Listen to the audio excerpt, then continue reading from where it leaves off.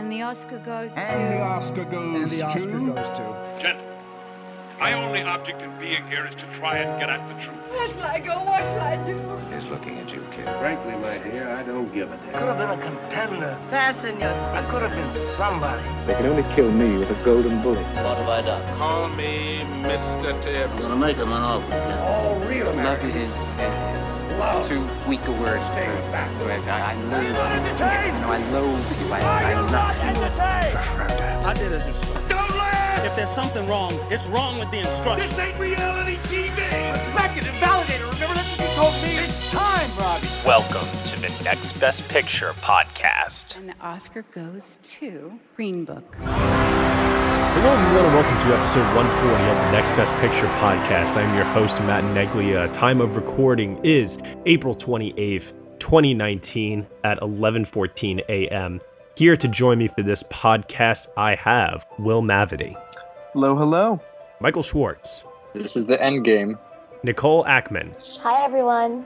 And Casey Lee Clark. Hello, hello. All right, so if I snap my fingers right now, 50% of you are going to be vanished. The other 50% are going to remain. Who's it going to be? Well, we're 5 people, so does that mean someone stays as a half? Yeah, well, that you assumes lose like your that, torso. That assumes that not staying, though, right? I am inevitable, okay? There we go. There we go. There's one thing that you can always expect on the Next Best Picture podcast, and that's the inevitability that I will be here. So I can't be vanished or snapped or dusted or whatever we're calling it nowadays. That is definitely a big topic of conversation for this week is Avengers Endgame and what it's doing at the box office, what it means for the industry right now, but also, too, in terms of things that are going on in the industry. Holy hell, everybody, we actually got some significant changes from the Academy of Motion Picture Arts and Sciences. And we're going to definitely go over that this week for sure. We're also going to talk about the trailer for Gemini Man, starring Will Smith, directed by Ang Lee. But first and foremost, as per usual here on the podcast, I want to ask everyone what they have caught up on recently, either at home or in the movie theater. Let's start off with Will Mavity. I mean, the obvious, of course. I saw Endgame. How many times? Once. I'm just asking because I think, Nicole, didn't you see it more than once? I've only seen it once thus far, but I'm going again on Thursday to see it in Dolby. Casey, have you seen it? I did. Gotcha. And Michael, you've for sure seen it, right? Oh, yeah, Matt. I went 3 times this weekend. Oh, man. Thank you so much for your contribution towards the box office, Michael. I really appreciate that. Yes. Anything from Marvel. But seriously, though, I did not see Endgame this weekend. But you know what? I have heard from my friends who have seen it. I asked them to fill me in because even though I'm not on the Marvel train, I want to know what's going on with this stuff just so I could stay relevant. And no spoilers, of course, but if I had still been a big Marvel fan, I would have been very happy with the way that this movie turned out. I mean, Michael has to have something to talk about at the water cooler at his new job, right? So he just read the wiki summary? Yes, that's exactly what I did. And then I talked to my brothers who saw it. He hasn't seen Avengers Endgame. He doesn't watch Game of Thrones anymore. Michael, you're so out of touch with pop culture, man. What's good? Politics? Roadshow. I guess politics, yeah. That might be... Yeah, really. But then again, who wants to discuss politics, right? Me. Unless if it's the politics of the Academy and God damn it. This whole Netflix Steven Spielberg debate.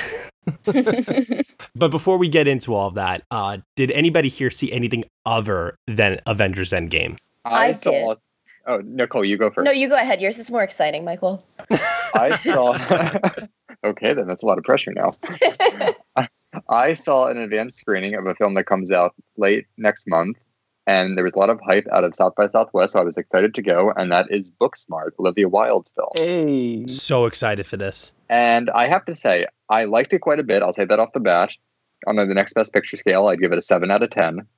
At the same time, I think I went in for some reason expecting a new Lady Bird and ended up just getting another Superbad, which is fine. It was genuinely hysterical throughout. 100 minutes. I don't think a minute went by where I wasn't laughing at something. But, it's just, sort of light. It is what it is. And if you go in expecting just a genuinely fun summer comedy, this is what that's going to give you. Does it not have pathos? I had heard... I think it's very sweet. But in the way that Superbad was sweet about this friendship between Jonah Hill and Michael Cera's character. They're on this journey together. And, it's about the bond and the friendship and the two of them. but it's not so much more.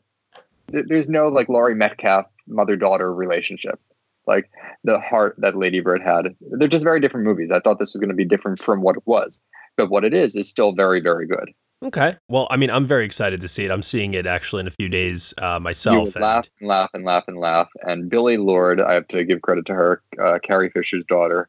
We've seen her in like Star Wars and American Horror Story. She is terrific here. And I've also heard Beanie Feldstein is, continuing on that track record of since, Lady Bird of just, being a star to watch on the rise. She's everywhere. She was on Broadway in Hello, Dolly, and she pops up in a few other movies and TV shows. So this is her movie. Her and Caitlin Dever. Yeah, Caitlin Dever. She was great. Yeah, really, really just a fun movie. I'm excited because I'm seeing Noah Galvin, who is in Booksmart, in his debut in the musical Waitress tomorrow. Oh, cool. I forgot he was in Waitress. Yep. He is very funny in Booksmart. He only has about 3 scenes, but he like chews the scenery and really runs away with them. Nicole, what about you? What did you catch up on this week? Yeah, so since I guess last weekend, I went through Civil War, Age of Ultron, and Infinity War in 3 days, which was good God, a lot. Of those 3, definitely preferred Civil War. Obviously, then I saw Avengers Endgame on opening night. If you want to hear me talk about that, there's like over 2 hours of me doing that on our podcast episode. But also Monday, while I was unpacking from having been home for the weekend, I put on one of the new Netflix movies, Someone Great, which has Gina Rodriguez from Jane the Virgin and Brittany Snow. And it's one of those movies where I'm like, this isn't a great film. Like, it's not anything really that impressive, but it's also a really interesting movie about a breakup, kind of in a way that I hadn't seen done before, and also a really nice movie about female friendship. A little bit on the like raunchy rom-com side, kind of feels somewhere in between a rom-com and a, look what we did last night kind of thing. But kind of, I'd say well worth having a watch if you're one of those people who likes to have stuff on in the background like I do. Cool. Awesome. I've been attending Tribeca this week, the Tribeca Film Festival, and I haven't had a chance to see as many movies as I wanted to yet. I'm hoping to do some damage this week more so than last week. I rewatched my favorite film of 2019, which is Loose, and I need to reiterate again, and I know Will and Casey Lee Clark will back me up here. This movie is phenomenal. It is so well acted, so well written, and just so intense all throughout the story. I've heard some people say that the story is maybe a little too over dramatized, which I don't get that complaint. But that's like saying Avengers Endgame is fan servicey. Like, do you just not like nice things? I don't understand that. But Loose is just incredible, and I'm gonna just keep on harping on this over and over until more people get a chance to check it out. It is so great. But I also saw Skin with Jamie Lee Bell, Danielle McDonald, and who else was in it? Vera Farmiga, and our favorite character actor, Bill Camp. Oh, Bill Camp. Yeah, there was a lot definitely within this, and I can say, in my opinion, without hesitation, that this was better than the short. Yeah, well, I mean, this is a true story, right? Like, this is, instead of just being shock value. It is, and I didn't watch the short prior to seeing this. I actually watched the short after I saw it. I had the perspective afterwards, and I can definitely understand all of the complaints about the short. I totally get it, even though it did win an Oscar. That's besides the point. I think the feature is better. I don't think the feature is a great movie, though. I still think it does have some flaws, but it's definitely an improvement. Let's put it that way. How's Jamie Bell? Maybe one of the best performances he's ever given, probably. Very transformative in the sense that it's not just the tattoos. It's his whole demeanor and the physical presence that he conveys on screen. And he has to go to some really emotional places, especially as the film gets more intense as it goes along, because it's all about this skinhead neo-Nazi who's trying to basically break away from the life because he meets Danielle McDonald's character. The issue I have with the movie, primarily over everything else, is that it's very formulaic, and I feel like I've seen this story before, and there's just nothing new in it. Fun fact, Skin is a very dark sequel to Billy Elliot. Did you really? You went there. Are you even surprised? No, not at all. Do we feel like Jamie Bell never really had his moment? Like after Billy Elliot, he just never kind of took off in the way people expected. Remember when he was in King Kong? Like in just such a thankless role. Do you know a Billy Elliot who did take off? Tom Holland. That is true. Yes. Yes. That is very true. Okay, so now moving on from what we all saw this week. Well, Casey, did you see anything else besides Avengers Endgame, or? No, it's been a busy week. Gotcha. Be glad I saw that one. Yeah. So moving on from that, we're going to now talk about the big news this week, which is every year the Academy Board of Governors gets together and they go over a couple of different things. Sometimes there's changes that are implemented. We all famously remember what changes were put in place last year, even though I think that announcement came a little bit later in the year, if I recall correctly. But here we are, and we have a couple of big things to announce from the Academy of Motion Picture Arts and Sciences. So first and foremost, about a certain category increasing its nomination count. Will, you've been such a huge proponent of this. I would gladly like to hear you say the good news pertaining to the makeup category. I and many others have been hounding the Academy since 2005 to do this. They are finally expanding the makeup and hairstyling category to 5 films like every other category, which they should have done years ago, but I'm glad it's now. And the short list is going from 7 to 10 now. So the bake-off will be exciting next year. Going to totally change up the race. It does make me a little sad because I'll always wonder, wow, what movies could have factored into the race if they had just done this a little sooner, but better late than never. Well, let's actually bounce off of that for a second here and let's ask that question. So looking at the past couple of years, which films do you think that in a year of 5 do you think could have gotten nominations that missed out? I think Suspiria was probably close this year, and Black Panther. I definitely think Black Panther was close. I think Stan and Ollie was close. Yeah, for sure. Panther definitely, and then either Suspiria or Stan and Ollie. Mm-hmm. Yeah, now I remember, what was it? Was it the 2016 year where you had A Man Called Ove, Star Trek Beyond, Suicide Squad, which actually ended up winning the damn thing. And it's like they turned down the chance to nominate stuff like Hacksaw Ridge or Jackie or Fantastic Beasts. I mean, they do that without fail. Like 2013 and 2012. 2012 was outrageous. But 2 years in a row, pretty much everything people were predicting to be the 3 nominees didn't even make the short list. The obvious Atlas. Yeah, but it was not the only one. 2013. People thought maybe 12 Years a Slave and The Butler and Rush. American Hustle. Yeah, oh my God, American Hustle not getting in. I remember thinking to myself that would be its one and only Oscar win if it had gotten in, probably. But, man. Yeah, no, it's really, really great to see that we'll have this expansion now and we'll finally be able to let go of this resentment we've had towards this category, because I do feel like us and every other Oscar podcast in the world, pretty much every time they talk about the makeup category, has to bring up as an asterisk, why can't they just boost it up to 5 nominees? Why can't they just do this? And maybe enough members of the Academy finally heard enough podcasts and were like, yeah, why are we not doing this? Hey, we should implement this. Let's do it. Yeah, It had to have been us. It's just silly that everyone, literally every movie uses makeup. More movies than use visual effects. Ain't that the truth? So now every category has 5. Because it was only up until recently where animated feature and original song, they were fixed between 2 to 5 before. There was no real number. Yeah. Now everything is set at 5. Now the ultimate question is, can we just make everything a round number and just make Best Picture 10 at this point, please? Yeah. Or maybe that's asking for too much, right? We'll have to wait and see what happens there. But no, very, very, very happy about this change. This has definitely been a long time coming. Another change that also was implemented, Michael, I'd like for you to talk about this one. Tell everyone what's going on with what is now formally called Best Foreign Language Film. Yes, I believe it's now called International Film, Best International Film. Mm-hmm. Because as we saw at the Oscars this past year, when Alfonso Cuarón was accepting the Oscar for what was then called Foreign Film for Roma, he said, I grew up watching foreign films such as Jaws and Star Wars. or I think he said Star Wars. Just for him living in Mexico, his definition of a foreign language film was what we in America considered, English language titles.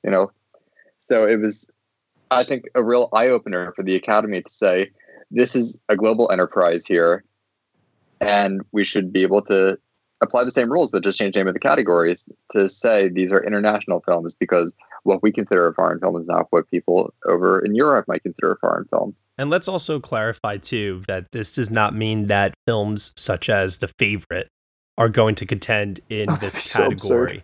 Yeah, I was about to ask even about a movie that. like that one a couple years ago, Menashe, the Yiddish film, that still wouldn't qualify because that's an American production that happens to be in Yiddish. Right. This year, The Farewell, which I think parts of it are in Chinese. It's like 90% in Mandarin. Okay, Mandarin, that's okay. But yeah, no, the point still stands, though, that you're not going to have those kinds of nominations still. They still have to be a foreign language.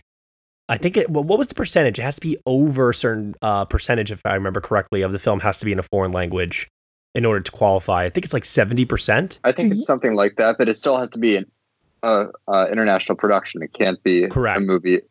Like a couple years ago, or actually not a couple years ago, more like I think 13 years ago, The Band's Visit, when that was a movie, that was an Israeli film, but it did not qualify for the foreign language Oscar because most of it was in English.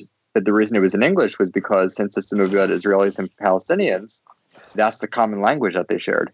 Mm-hmm. So it made sense to the narrative.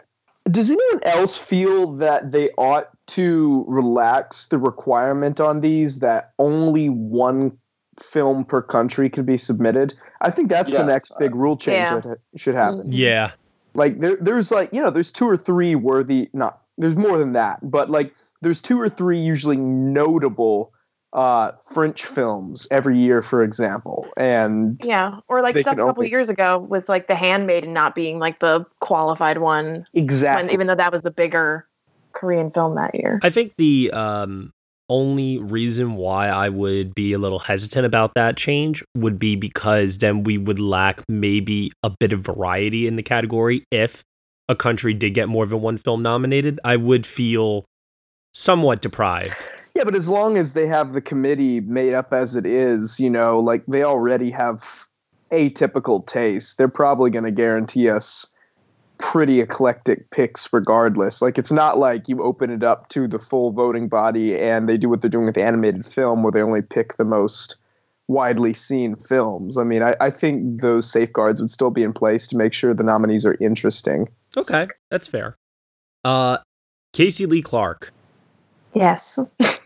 Tell the listeners what is going on with Netflix and the Oscars. Everything still seems the same, I guess. There's no rules. There's no Netflix. They're considered movies. That's what it means. In your face, Steven Spielberg. I'm not taking that stance. I'm just playing. Bottom line is that from what I understand, Steven Spielberg was actually not at the meeting. From what I've heard. And yeah, all this talk that we had over these last couple of weeks about will Netflix still be in contention at the Oscars the way they have been now for the last few years, that is no longer a issue until it becomes an issue again. They have ruled that everything is going to remain exactly as it is.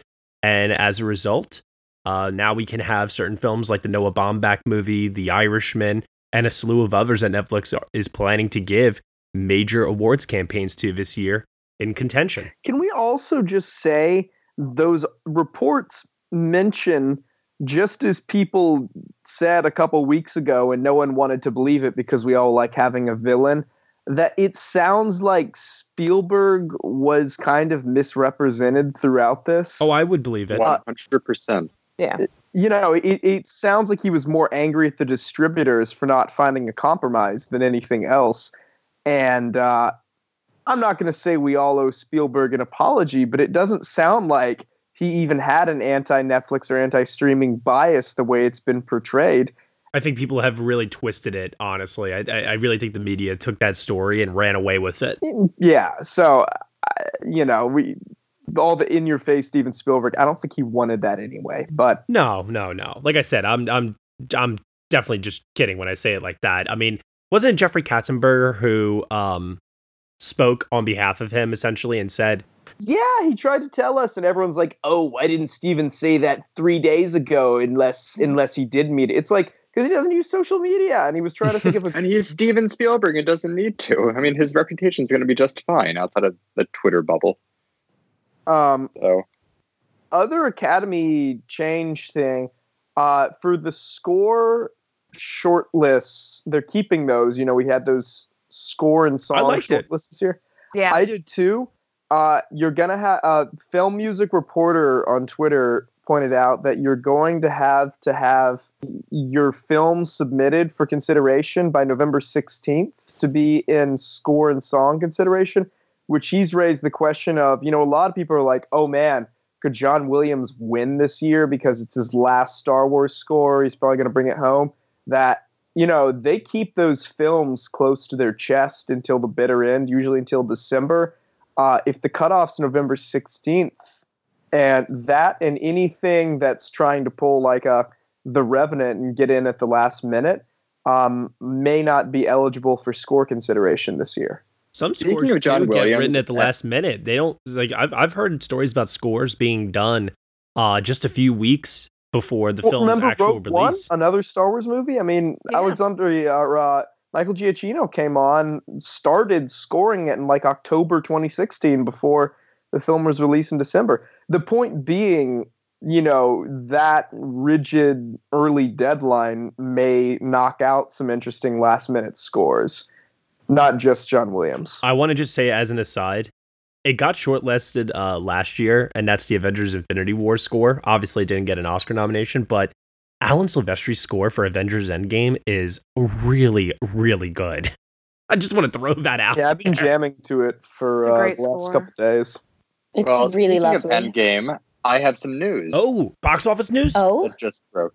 I have box office reports that will likely change by tomorrow, but we have the initial reports from domestic box office and worldwide box office. And hold on to your seats here because this is just nuts. You ready? I'm ready. Domestic box office, Friday through Sunday for Avengers Endgame, $350 million. Oh my God. Worldwide box office. Oh my God. Worldwide box office, Friday through Sunday, $1.2 billion. Oh my God. dear God. Do you remember, like, back when it was mind-blowing whenever a film could break 100 million opening weekend?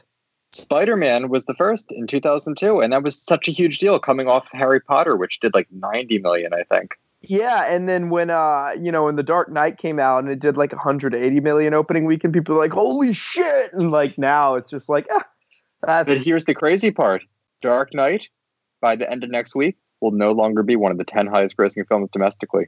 Wow. Wow, that is crazy. We're entering into a new era. I mean, that's insane. I mean, just last year, it was sort of quiet when it happened, but Incredibles 2 made more money than The Dark Knight. Remember when crossing just $1 billion was considered such a monumental, you know what I mean? And now it feels like so many films do it. I think we're going to have to start increasing our expectations for the $2 billion mark. Sure. And what's really incredible about all this, they're saying, like, if Endgame performs the way that Infinity War did with the same legs, it could possibly hit $1 billion domestically. At the same time, there are people out there, and I happen to agree with this prediction, there are a lot of people who think as much money as Endgame is making right now, and it may very well become the highest grossing film of all time for a period, I don't think it's even going to be the highest grossing domestic film of the year. Oh, you still think that's going to go to Lion King? I think Lion King's going to give it a real run for its money. Potentially. This leads into a couple of different fan questions that we actually received here that I want to ask. So James Scott, at James Robert Scott on Twitter, asks, given the record is already broken, will Endgame break Avatar's box office record as the highest grossing film ever worldwide? Yes. It's looking like it. Yeah. Yeah. I think for one thing, so many people are so driven to see it just because of the whole like spoilers thing. Like, it's People crazy who didn't to even me. see Infinity War are seeing it.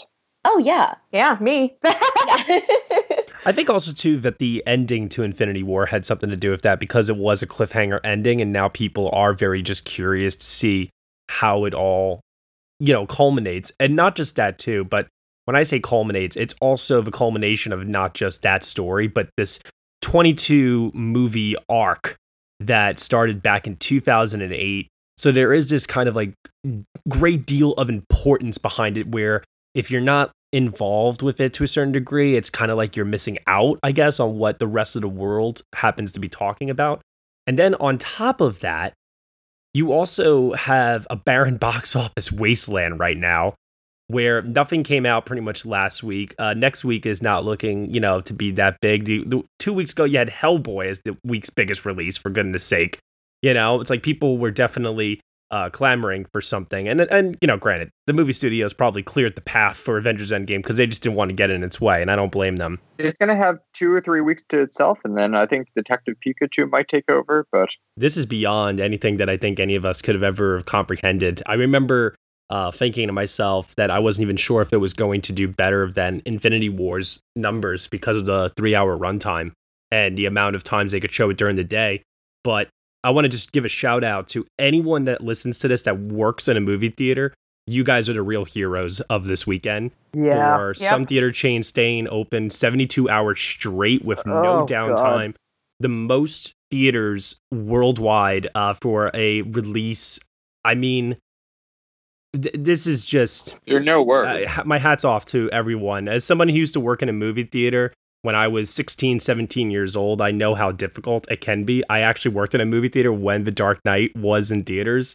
And I used to think that was like the most insane thing. I can't even imagine what these theater chains must be going through this weekend. But thank you so much for preserving a great cinematic experience for all of us. Because I tell you, anyone that watches Avengers Endgame, whether you love the MCU, don't like it, there's no denying that it is such a monumental cinematic achievement. It's just incredible what's happened here. I've never thought we would see the day where a movie came close to $300 million domestic opening weekend. Not only does it pass 300, but get to 350.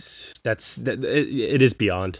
Now here's another question we received though, and this is a very interesting question. Lindy Erickson on Twitter asks us, Gone with the Wind still holds the highest box office record ever adjusted for inflation. Will anything ever beat it? No. Because that people don't all go to the movies like they used to anymore. I mean, as long as we have TV and streaming to compete, like Gone with the Wind benefited from zero competition and the fact it was in the middle of the Great Depression when people went to the movies and did nothing else because, how else do you cope with the horrible environment you're in?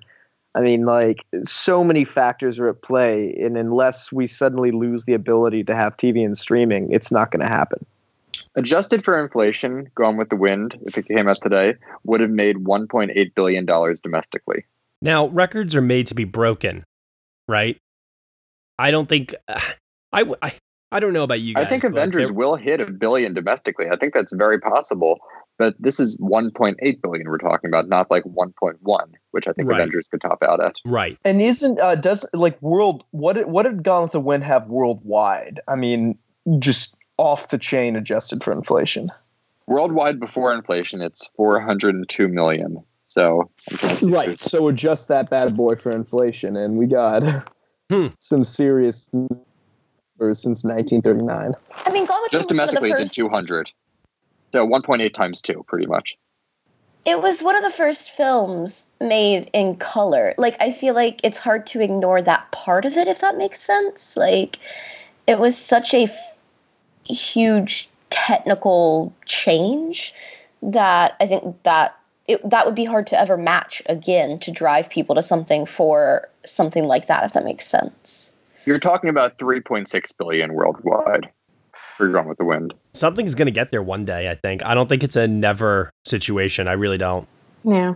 Because you got to imagine, especially Disney, they're going to be driven, absolutely driven, to try to top themselves every single year, because that's what you just do in business. We'll see. Gone with the Wind would be 3.6 billion. Right now, Avatar holds worldwide record at 2.7 billion. Yeah, but Matt, the goalpost is going to keep getting moved for Gone with the Wind because, okay, we will have a film in 10 years that'll gross an insane amount of money for Disney, but then again, we'll have to readjust for inflation, and all of a sudden, Gone with Wind's 3.6 will be 5.2. And, it's just going to keep, How long do we have before we destroy the environment? I mean, well, let me tell you, if Disney keeps doing what it is that they're doing, I mean, you all read the reports about Disney possibly sucking up Hulu this week, right? I've been warning you guys about that for weeks. But what I'm getting at, though, is that if Disney keeps on monopolizing the industry, I have a feeling that at some point ticket prices are going to go up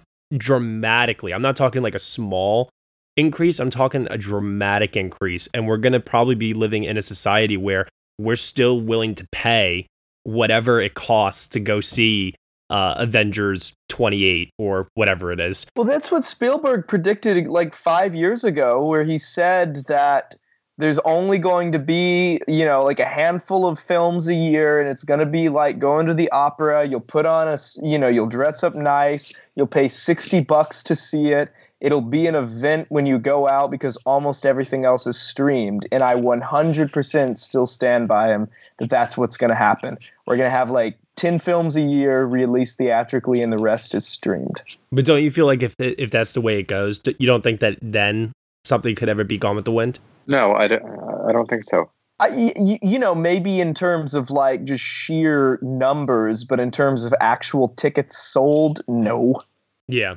Okay. Maybe the eventual Iron Man Simba Skywalker crossover. Jesus. Yeah. Does this mean that Offred is a Disney princess? I hope not. Man, could you imagine like a Disney version of The Handmaid's Tale? I want someone to make a YouTube of cut edited version of that. And Lydia gets her own villain song. I am concerned that they're either going to gut Hulu's daring nature, or more likely it will, like Michael, you mentioned this, and I get to take credit for mentioning this before in the group chat when everyone called me Will Stradamus, but they'll eventually just fold it into Disney Plus. Which is smart. It's smart for them, but in terms of not having a monopoly and having a multitude of creative voices, it's depressing. Hey, as long as they keep the Seinfeld and Golden Girls reruns, I'm good. I mean, I don't understand. We all know as sane individuals that competition will typically bring out the best in people and will strive people to push harder, to think bigger, think more innovatively. If you're taking all the competition out and just sucking them dry, then I don't understand. I feel like that's when the movie industry will just become so, like, we think it's formulaic now. It'll become so complacent to the point that I don't even think that movie making will even be perceived anymore as art. Yeah, thank God for the streaming services. I mean, like, Disney is the antithesis of innovation, at least from a storytelling standpoint. So, my predictions about that happening don't seem so far-fetched. The problem is the other studios, the way they're going to compete is they're going to try to be Disney. I mean, we're going to, again, probably see, okay, let's see how we can make a cinematic universe work if we just kind of build slowly towards it. Because everyone wants to have some of that sweet, sweet Avengers money, and maybe they learn from their mistakes. Nobody wants to put in the real effort, though. They just want to try to copy and get a quick buck, and that's where you end up with the universal dark universe. It's so funny this whole thing, even if you don't care about the story of the Avengers, just understanding how Kevin Feige planned this thing over the course of 11 years, and it was meticulously, executed. It's just really incredible to see the results pay off and know all the work that went into making it happen. I'll bang the drum for this all year if I have to. I think that Kevin Feige deserves an honorary Oscar. I mean, he's not done, so they'll probably give him one of these days. I mean, he's probably going to try to, to build to a equally massive conclusion in another 10 years, when like Brie Larson is finally moving on. So, and the thing with Kevin Feige is he's not like a comics guy at heart. He's a producer. He's a film industry Hollywood guy who just saw the potential in these comics. No. He had no film background. He was like the PA on the X-Men movies because he knew a stupid amount of Marvel trivia, and they kept bringing him on to Marvel films because he knew everything about Marvel. And then when it came time for Iron Man, he actually got a full producer credit. Like, the dude lived and breathed comics and was waiting for his opportunity to do this. Okay, then I must have heard the wrong story from somebody, but forget that, everyone. This topic of conversation came up on our Avengers Endgame review, so Nicole and I are going to maybe take a backseat on this one, but I'll ask the three of you, Casey, Michael, and Will, because you three were not on the review, and we went into this pretty extensively. Could Avengers Endgame receive a Best Picture nomination? I don't think so. I don't think so either. I think we might get teased with like PGA, but I don't think it'll actually happen. I think PGA is a good call. PGA, sure. But it's, ultimately in this case, getting a nomination is all about momentum. And it doesn't have the social relevance factor of a Black Panther to maintain that kind of awards momentum. At least from it's not progressive per se. It's just an exciting blockbuster, and we're going to have 10 more exciting, acclaimed blockbusters between now and nomination day. We're going to have The Lion King, we're going to have a final Star Wars, and they're all going to make a lot of money, and people are all going to get caught up with them. And ultimately, it's like 9 months until all that happens, and people are already going to be thinking about the next Marvel film. So, no, I mean, it'll get for VFX, maybe score, and, maybe some of the critics groups or the Golden Globes will go for a cast member or two here, maybe SAG Ensemble. SAG Ensemble would be so cool. Yeah. It'd be cool, but ultimately, considering it's every single actor in Hollywood. One thing I do want to point out that Ryan McQuaid brought up during the podcast that actually did make me think about this, maybe a little bit more optimistically, though, was the fact that when you talk about the momentum aspect, Will, Ryan argued that it's potentially possible that if Avengers Endgame does defeat Avatar as the highest grossing movie of all time, which will surely take a little bit of time, a few months maybe, to get there. But if it does get there, that could give it the momentum it needs to stay in the conversation for a little bit longer. And it might enter into that too big to ignore category that we've seen with high grossing box office films that have the critical reception and then also have the pop culture phenomenon aspect tied to it. Yeah, maybe. I mean, that's all possible. I'm not ruling it out. And that's where I'm at. I mean, I'm not going to predict it, but I'm not ruling it out because a lot of things do need to happen. We also have to remember that we're in April, of course. But I argue that the biggest hurdle that Avengers Endgame has to overcome is it needs to convert the Michael Schwartz of the world. And that's why I don't think it's going to be the Black Panther, where people were going to see that who had never seen a Marvel movie. I mean, my grandfather saw Black Panther because it was such a thing, and you didn't need that knowledge of previous movies to go and enjoy it. Right. So if you have members of the Academy who are not already on board with what Kevin Feige and Marvel have been doing, this is not, in my opinion, a quote-unquote standalone film that you can just watch on its own. You really do need to have prior knowledge of the other movies to fully get the emotional impact of what this movie is doing. And let's remember, this is the same Academy that didn't even give Infinity War a win for visual effects. Right. When it gets a popular vote.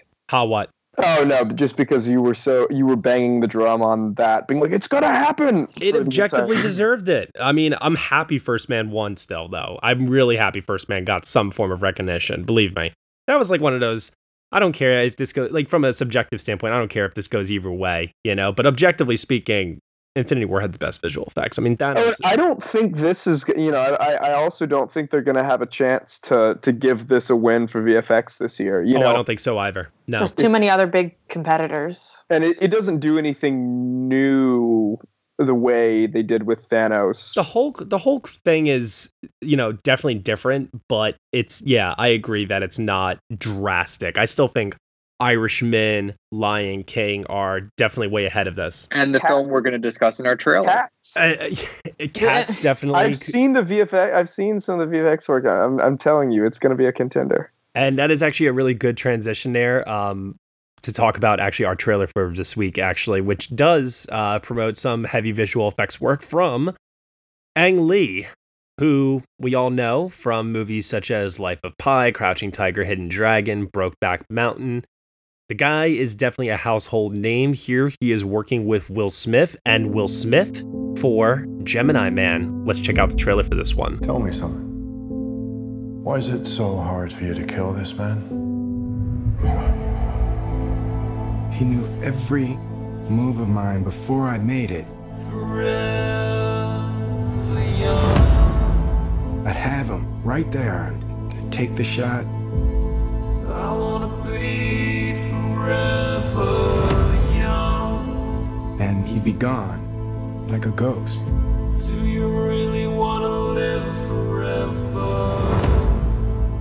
Who is he? Do you really wanna live forever?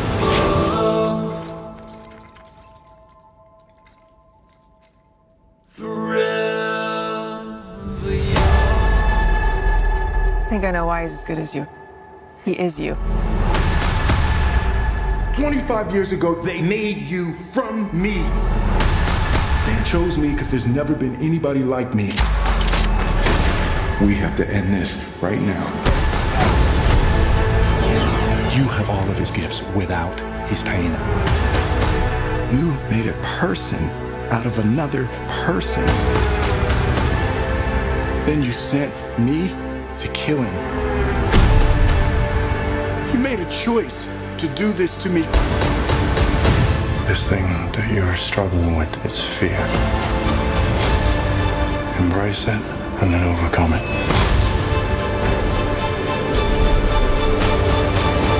Of all the people in the world to come after me, why would he send you? Okay, you guys remember when I just mentioned Crouching Tiger, Hidden Dragon, Brokeback Mountain, and Life of Pi? I am not going to lump Gemini Man in the same sentence as those three movies anytime soon. No. Oh my God, what is Ang Lee doing? Can somebody help me out here? He's getting George Lucas / Peter Jackson. Apparently on when they were prepping for Billy Lynn's long halftime walk, they kept being like, Ang, do you want to look at the script? Do you want to give us notes? And he would say, no, I want to go check out the tech. And it seems like, again, he's just fascinated by the possibilities of the tech here. So he picks a script that's been floating around since like 1996. That's why it looks like a 90s action movie. And it's, you know, they keep trying to get it made, but it's never good enough for anyone to pull the trigger. It has like 8 credited writers, both good and bad, on it. Yeah. I mean, it does not seem like the kind of screenplay that an auteur would be like, yes, I want this to be my next interesting film. I think he just thinks, oh, wouldn't it be cool to try the 120 FPS thing again? No, because it looks so awful. I'm sure he thinks he's found a way to perfect it. No, not based on this trailer. I think it looks ugly as hell. I agree that it does not look good, but I'm sure he's hoping it will, and he wanted to try again. And I honestly did think the DH Will Smith kind of looked kind of creepy too. You know, a lot of people are like... Especially when he talked. Yeah, when he talks, it's like, ugh. Oh, you don't like it. I actually thought it looked pretty cool. No, I liked it too, Matt. Yeah, I just didn't like the actual, the color palette, the lighting, the way the actors look against the backgrounds. Like, it just looked very soap opera to me. Yeah, I'm not, these types of movies don't really gravitate towards me personally. So I was just like, I got nothing from this. And it felt like things that I'd like seen before.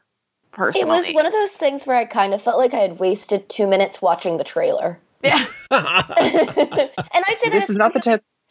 I like some Ang Lee movies, but this is not something that I feel like I would ever want to dedicate several hours of my life to. This doesn't even seem like it's Ang Lee. It feels like it's a totally different director. I mean, this is basically Hulk Ang Lee territory, right? And we all remember how that went. But at the same time, it's still Ang Lee, and I still want to see anything he's doing, even if it's just an excuse to play with the technology. Oh, yeah. I mean, we're all going to see it, you know. Let's not kid ourselves here because it's Ang Lee, but I'm not looking forward to it. No. It's got an October release date, which suggests that they're going to push it for some form of awards consideration, but Okay, and Billy Lynn had a November release date. yeah, exactly. Let's keep on track here with the track record and see where this is going. I mean, I think this is heading into disaster territory for mostly everyone involved. I mean, they're talking about how this is going to be Will Smith's comeback year with this and Aladdin, but those both could go very badly. yeah, I think that it's going to only sink his career maybe a little bit more, which is unfortunate. Will Smith is one of the most charismatic and charming individuals in Hollywood, and everybody really likes him, and they want to see him do well. But the last couple of years, I mean, look at this from just Suicide Squad, Collateral Beauty, Bright. Then 2-year gap, and he's coming back with Aladdin and Gemini Man. Yeah. He needs a new agent, man. Like, he basically, since Hancock, really, he hasn't had a true hit. And first we credited it just to he wants to give his kids a time in the sun, but now he's continually choosing bad projects. Yeah.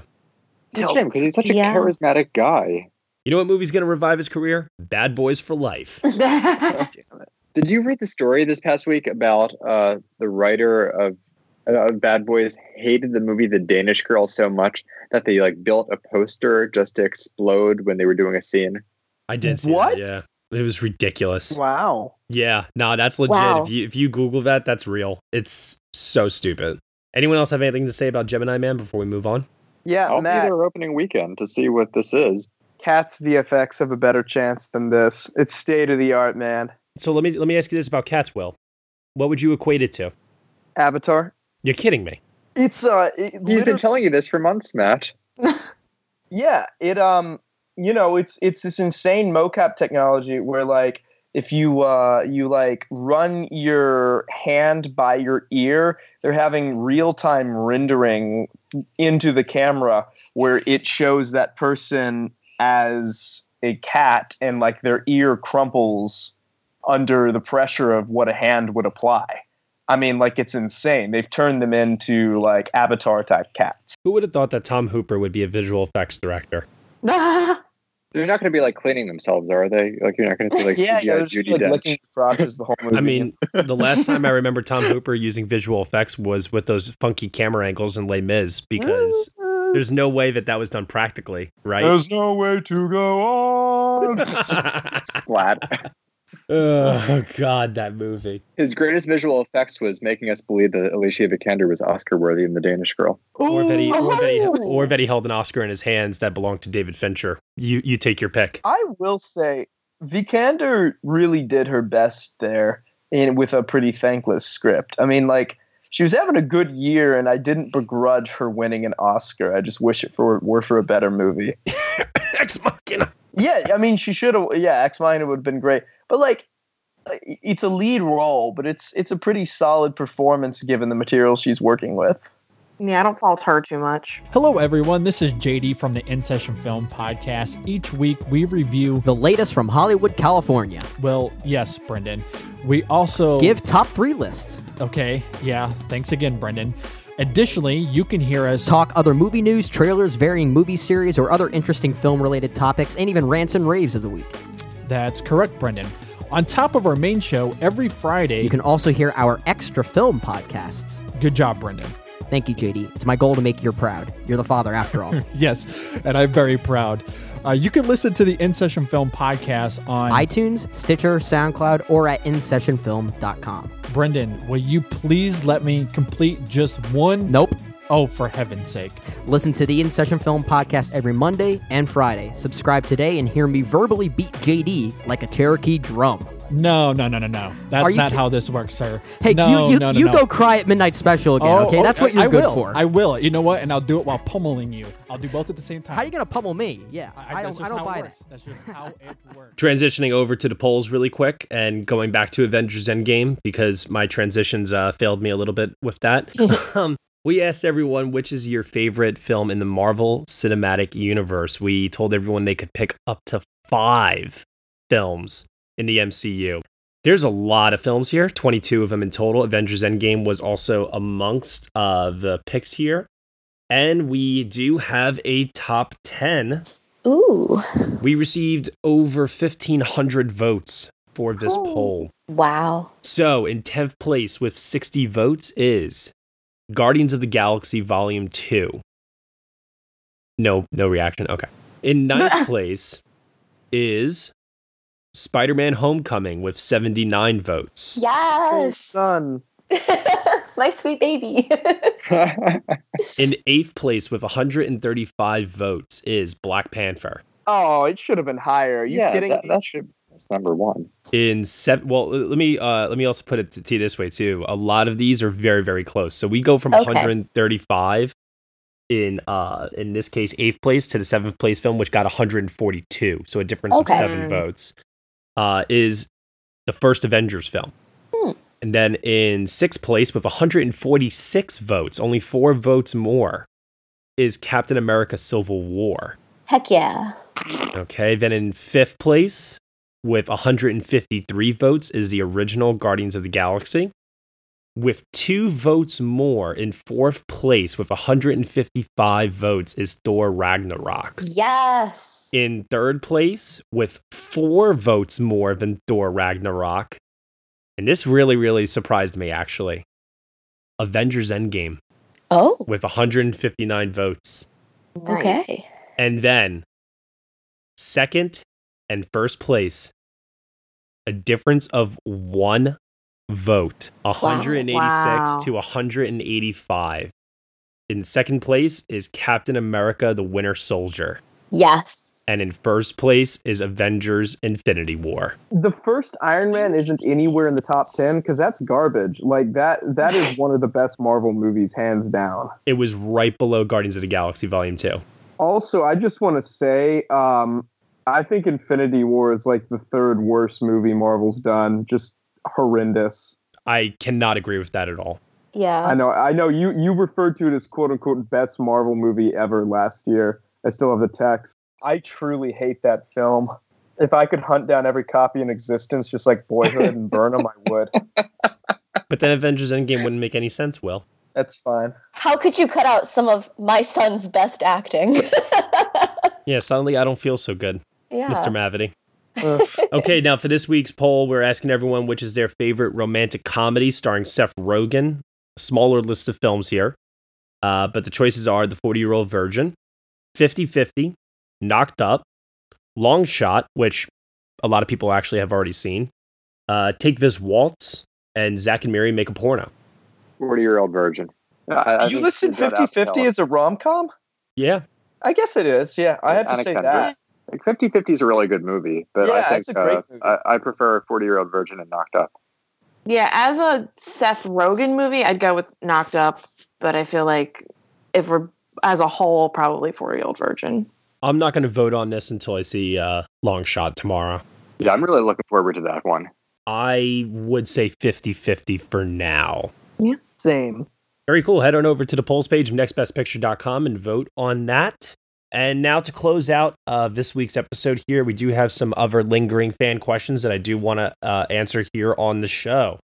So, sticking with Avengers Endgame here for a brief second. Josh Blumenkrantz asks us, do you think Endgame will win visual effects or as a do-over for Infinity War, or will it lose like it did last year? We already answered that, kind of. Yeah. Yeah, I think it's pretty definitive it's going to lose.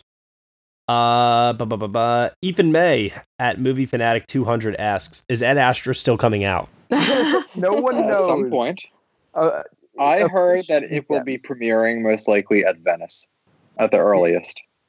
I mean, like, they've already shot it, and they're doing reshoots. I mean, it's not like they're going to just, like, drop it entirely, but it's certainly not going to make its May release date.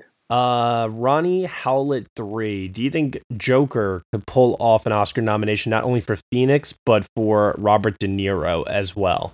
I don't think so. I'm going to go with a no on that one. I'm going to say no for now. Yeah. I think if De Niro had something, I think we would have seen a clip of it potentially in the trailer. But then again, if they release a second trailer and they show more of his performance, my voice might change on that. For now, it just looks like Joaquin Phoenix's show and everybody else is just, playing a role in it. I'm so interested in seeing that movie. Me too. Yeah, it's an enigma. I don't really know what to make of it yet. I mean, if it gets absolutely horrible reviews, then, it'll be pretty easy to write off. But if it does really well, that's going to be very interesting to see how far that goes. That Mark Maron is eager to see this movie that he has a scene in, and he's really not a fan of the comic book superhero genre. That really makes me excited to see what's going on. Yeah, it sounds like his name should be Michael Schwartz instead.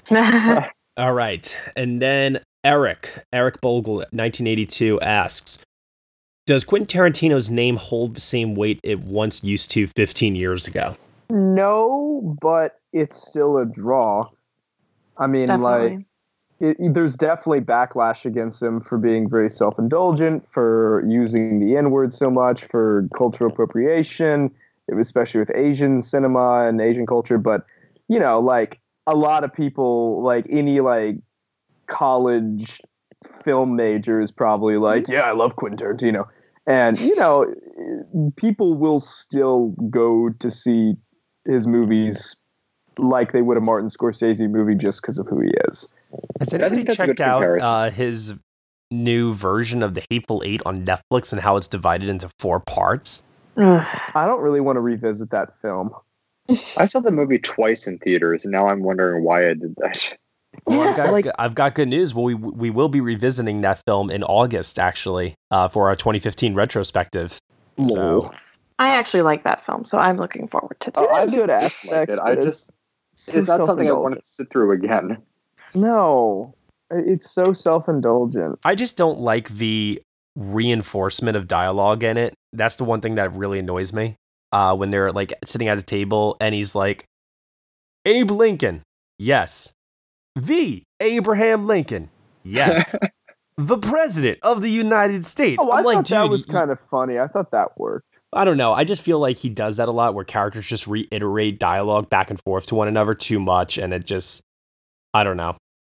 That was a movie that could have really used a trim, in my opinion. But yeah, I think this is going to be a big test to see if Tarantino can work without Sally Menke, because already some people didn't like some of the editing in Django and felt like it. Oh, I didn't. They felt like it ran too long, and this definitely ran too long. So, we're going to see if he's still a great filmmaker without his editor, who was always such an integral part of his voice. Yeah.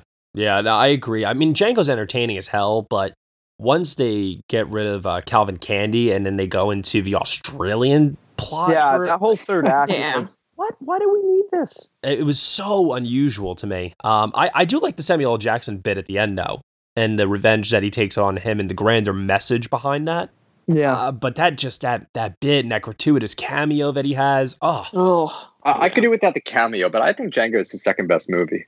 No, Bastards. Yeah, that's honestly, 3. It's Bastards and Pulp Fiction at the top for sure. Yeah, I'd say Pulp Fiction, Django, Bastards, but they're all great. Yeah. Alrighty, well, we'll have plenty more to talk about when in regards to him, especially if I want to know this too. Is there still a chance that he could potentially finish Once Upon a Time in Hollywood in time for Cannes? I think it's going to show up because DiCaprio was all set to go, and apparently they're just waiting for him to give the thumbs up or thumbs down of confidence. And it's not going to go in competition. I think we all know that. Yeah. But they're just going to wait until maybe a week before the festival to make it clear. I think if they weren't doing it, they wouldn't have given us as many hints as they have already.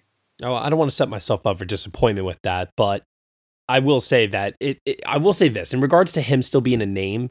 While I agree that he has faced significant amount of backlash, as Will pointed out earlier, let's also not forget the story that came out when Uma Thurman discussed what had happened to her on the set of Kill Bill, and how his name got dragged into that as well. I mean, the guy has come under pretty heavy fire in recent years, but yet when that trailer dropped for Once Upon a Time in Hollywood, and you have the star power of Brad Pitt and Leonardo DiCaprio, I mean, come on. I think that movie's going to make a boatload of money. You think so? I mean, with that cast, probably will unless it sucks. I don't know if Tarantino's that kind of a box office draw in that regard, though. Like, what are you thinking? Like, crosses over 200 million domestically? No. I'm talking like 130, 140. Yeah, I would say like American Hustle numbers, because that was another one that was like all about the cast. Oh, okay. See, I'm thinking like large numbers now. This is the effect of Disney. Like, if you're not making over 200 million, you're a worthless piece of shit. Mid-level numbers. Mid-level big numbers. I don't think Tarantino is the draw to it either. I think the draw is Brad Pitt and Leonardo DiCaprio.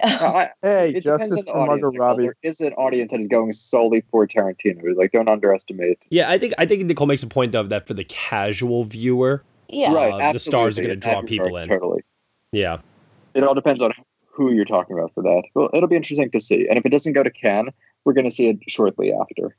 All right. Will, do you have anything else to add before we go today? Or Yeah, Ben Affleck is going to direct a World War II movie, which is firmly in his wheelhouse, and I think hoping to, those seem to be pretty good, safe bets. Yeah, I was gonna say, do you ever feel like that tends to happen a lot with a lot of different directors tend to go towards a war film if they want to try to like reclaim some sort of critical, backing again. Well, he's been trying to make a war film for a minute too. He was gonna do one about the Battle of Bunker Hill, and then Live by Night happened, and people were like, I don't know if I trust you, Ben. And so hopefully with all the DC nonsense behind him and stuff, he can focus on refining his voice and being a good filmmaker again. I hope so, because Live by Night was just so. It just didn't feel like it was made by the same guy. Trailer dropped. You're like, honestly, I think we're underestimating this one. I definitely remember that trailer was so well constructed. That was a bomb-ass trailer. I'll never forget that. I'm like, yo, Robert Richardson is involved with this. You got William Goldberg editing. You got Harry Gregson Williams. Come on, It looks like, we got the full cast announced for the new Bond movie, and you have like Billy Magnuson, Ana de Armas from Blade Runner joining the cast, and he's getting like all of Damien Chazelle's people on board. Lena Sandgren is shooting. Tom Cross is editing. We don't know who's composing, but fingers crossed that it's going to be Hurwitz. Can you imagine? So awesome. Oh my God. And his style, I think, is well suited to Bond. Yeah. Yeah. Oh my God. That'd be so good. Ugh. Another thing, too, I want to point out about that was when they announced Rami Malek, I really, really badly wanted somebody to like repost a video clip of him like creepily staring into the camera. Yeah.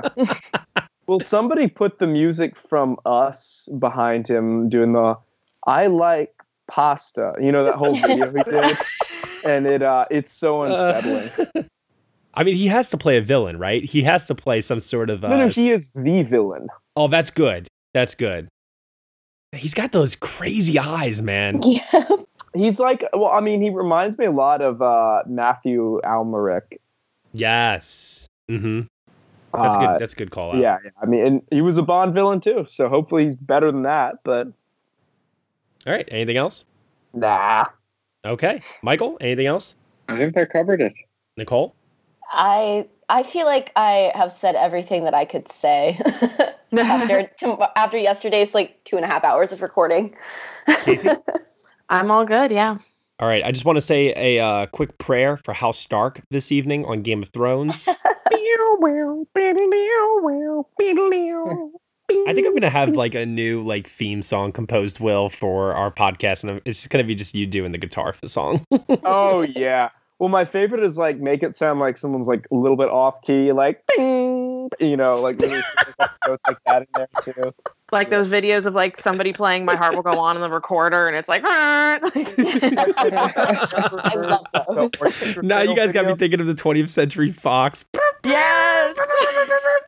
No, listen to just look up Orchestra Fail later, and this goes to all of our listeners. There's no video on YouTube that makes me laugh as much as this. Orchestra Fail, it's a bad orchestra attempting to play the 2001 A Space Odyssey.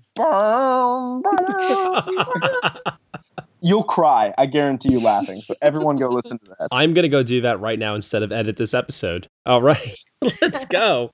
Will, where can they find you on the internet? You can find me on YouTube at Orchestra Fail. Find me on Twitter at Mavericks Movies.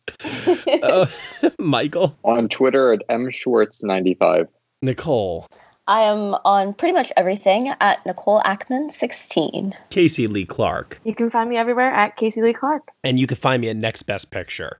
Thank you so much, everyone, for listening to episode 140 of the Next Best Picture podcast. You can subscribe to us on SoundCloud, iTunes, Google Play, Stitcher, TuneIn, Player FM, Acast, CastBox, and also on Spotify. Be sure to leave us a review on Apple Podcasts. Let us know what you think of the show. Leave us a comment. We're trying to hit 200 reviews on Apple Podcasts. We're at 129. So we need you to go on there and we need you to rate us. Please, that would be so awesome if you can. And then if you're feeling generous, head on over to Patreon, where for $1 minimum a month, you will get exclusive podcast content from us, including our 2015 retrospective, which is ongoing, as well as our dive into Game of Thrones Season 8, Next Best Theater, and a bunch of other content as well. Thank you so much for listening, as always, and we shall see you all next time.